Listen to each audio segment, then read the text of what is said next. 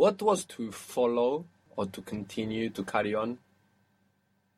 Seguir. Seguir. And how was I continue or I carry on or I follow? Sigo. Sigo. Good. If you want to say I continue speaking, here we use the ing. I continue speaking. So how would that be? Sigo hablando. Sigo hablando. He continues speaking. Sigue hablando. Sigue hablando. He continues speaking. She continues speaking. You formal continue speaking. It's probable that he continues speaking. So in English we will probably say he'll probably continue speaking. But in Spanish it is probable that he continues speaking. So how would that be? Es probable que siga hablando. Very good.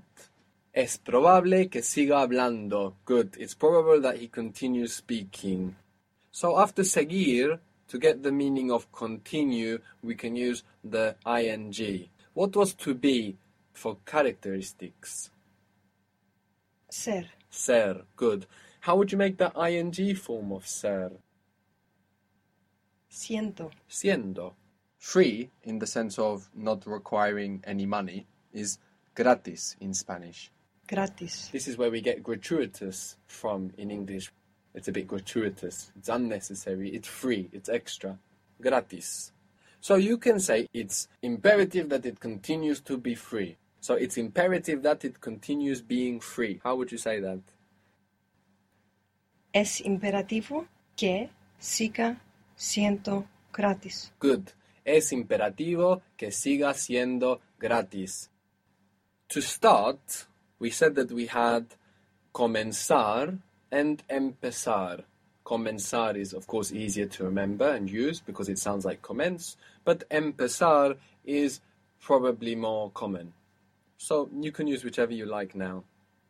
How would you say it's spectacular that they start to speak Spanish? Now, after start, to connect to the next to form, you need a. There are just a handful of verbs that are not verbs of movement, for example, like ir, volver, salir, that need a to connect. Apart from these, there are just a handful of verbs that use some preposition to connect. And empezar and comenzar are two of them. So, how would you say it's spectacular that they begin to speak Spanish? Spectacular is the same word in Spanish. Es espectacular. Almost the same word. All right. Espectacular. Good. Es espectacular that they begin. Que comiencen a hablar español. Good. Es espectacular que comiencen a hablar español. It's spectacular that they start to speak Spanish. Now, after comenzar and empezar, you could also put the ing form, and the meaning would change a little. It would mean it's spectacular that they start out speaking Spanish. Now, in English, there's not a lot of difference that they begin to speak Spanish, that they begin speaking Spanish. Both in English mean to start speaking Spanish. But in Spanish, if you use the ing here, it would mean that they start out speaking Spanish, like right from the beginning. So, when I'm speaking about these courses, for example, I say that we start out speaking Spanish right from the beginning. Now, speaking about that in Spanish, I would use the ing here.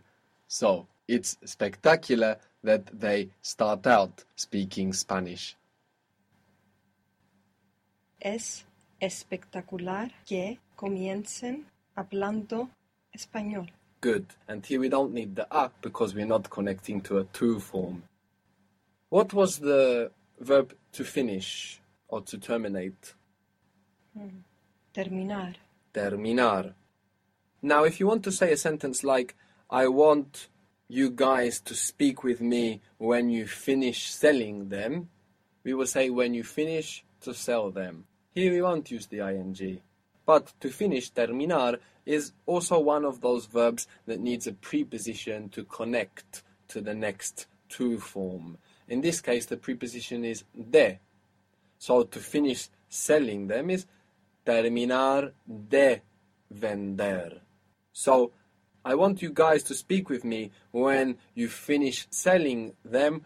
So the first bit is, I want you guys to speak with me. How is that bit? Quiero que hablen conmigo. Good. Mood tense. Quiero que hablen conmigo. Good. I want that you talk with me. Quiero que hablen conmigo when you finish selling them. So, when you finish, and we're still speaking to you guys. Cuando terminen. Good. Why did you use the mood tense there? Cuando terminen. Because it's the future when. Good. When cuando refers to generally, we won't use the mood tense, we just use the present. And here, referring to a future event that hasn't happened, after cuando, we use the mood tense. Well remembered. Quiero que hablen conmigo cuando terminen, when you finish selling them. And we're not going to use selling, we're going to use to sell, and we connect that with de.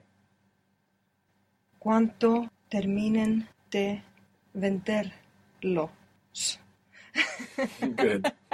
Venderlos. Good. So, altogether, I want you guys to speak with me when you finish selling them. Quiero que hablen conmigo cuando terminen de venderlos. Good. Quiero que hablen conmigo cuando terminen de venderlos. So this means I want you guys to speak with me when you finish selling them. But terminar we can also use like end up. I want you guys to speak with me when you end up selling them.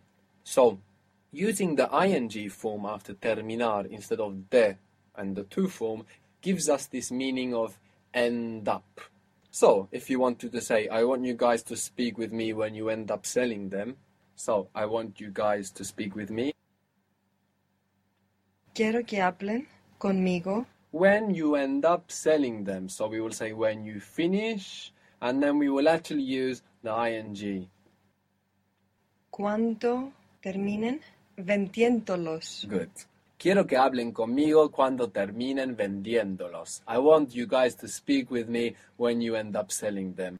So, there is a difference here, depending on whether we use the to form or the ing form. Just as we saw with empezar or comenzar, there can be a difference between using the to form afterwards or the ing form afterwards. And both of them need a preposition to join the to form, which might be a clue to you that there is a difference between using the to form and then the ing form.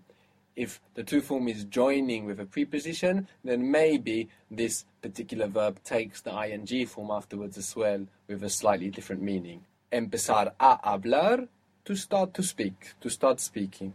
Empezar hablando, to actually begin something speaking, or as we would probably say, to start out speaking.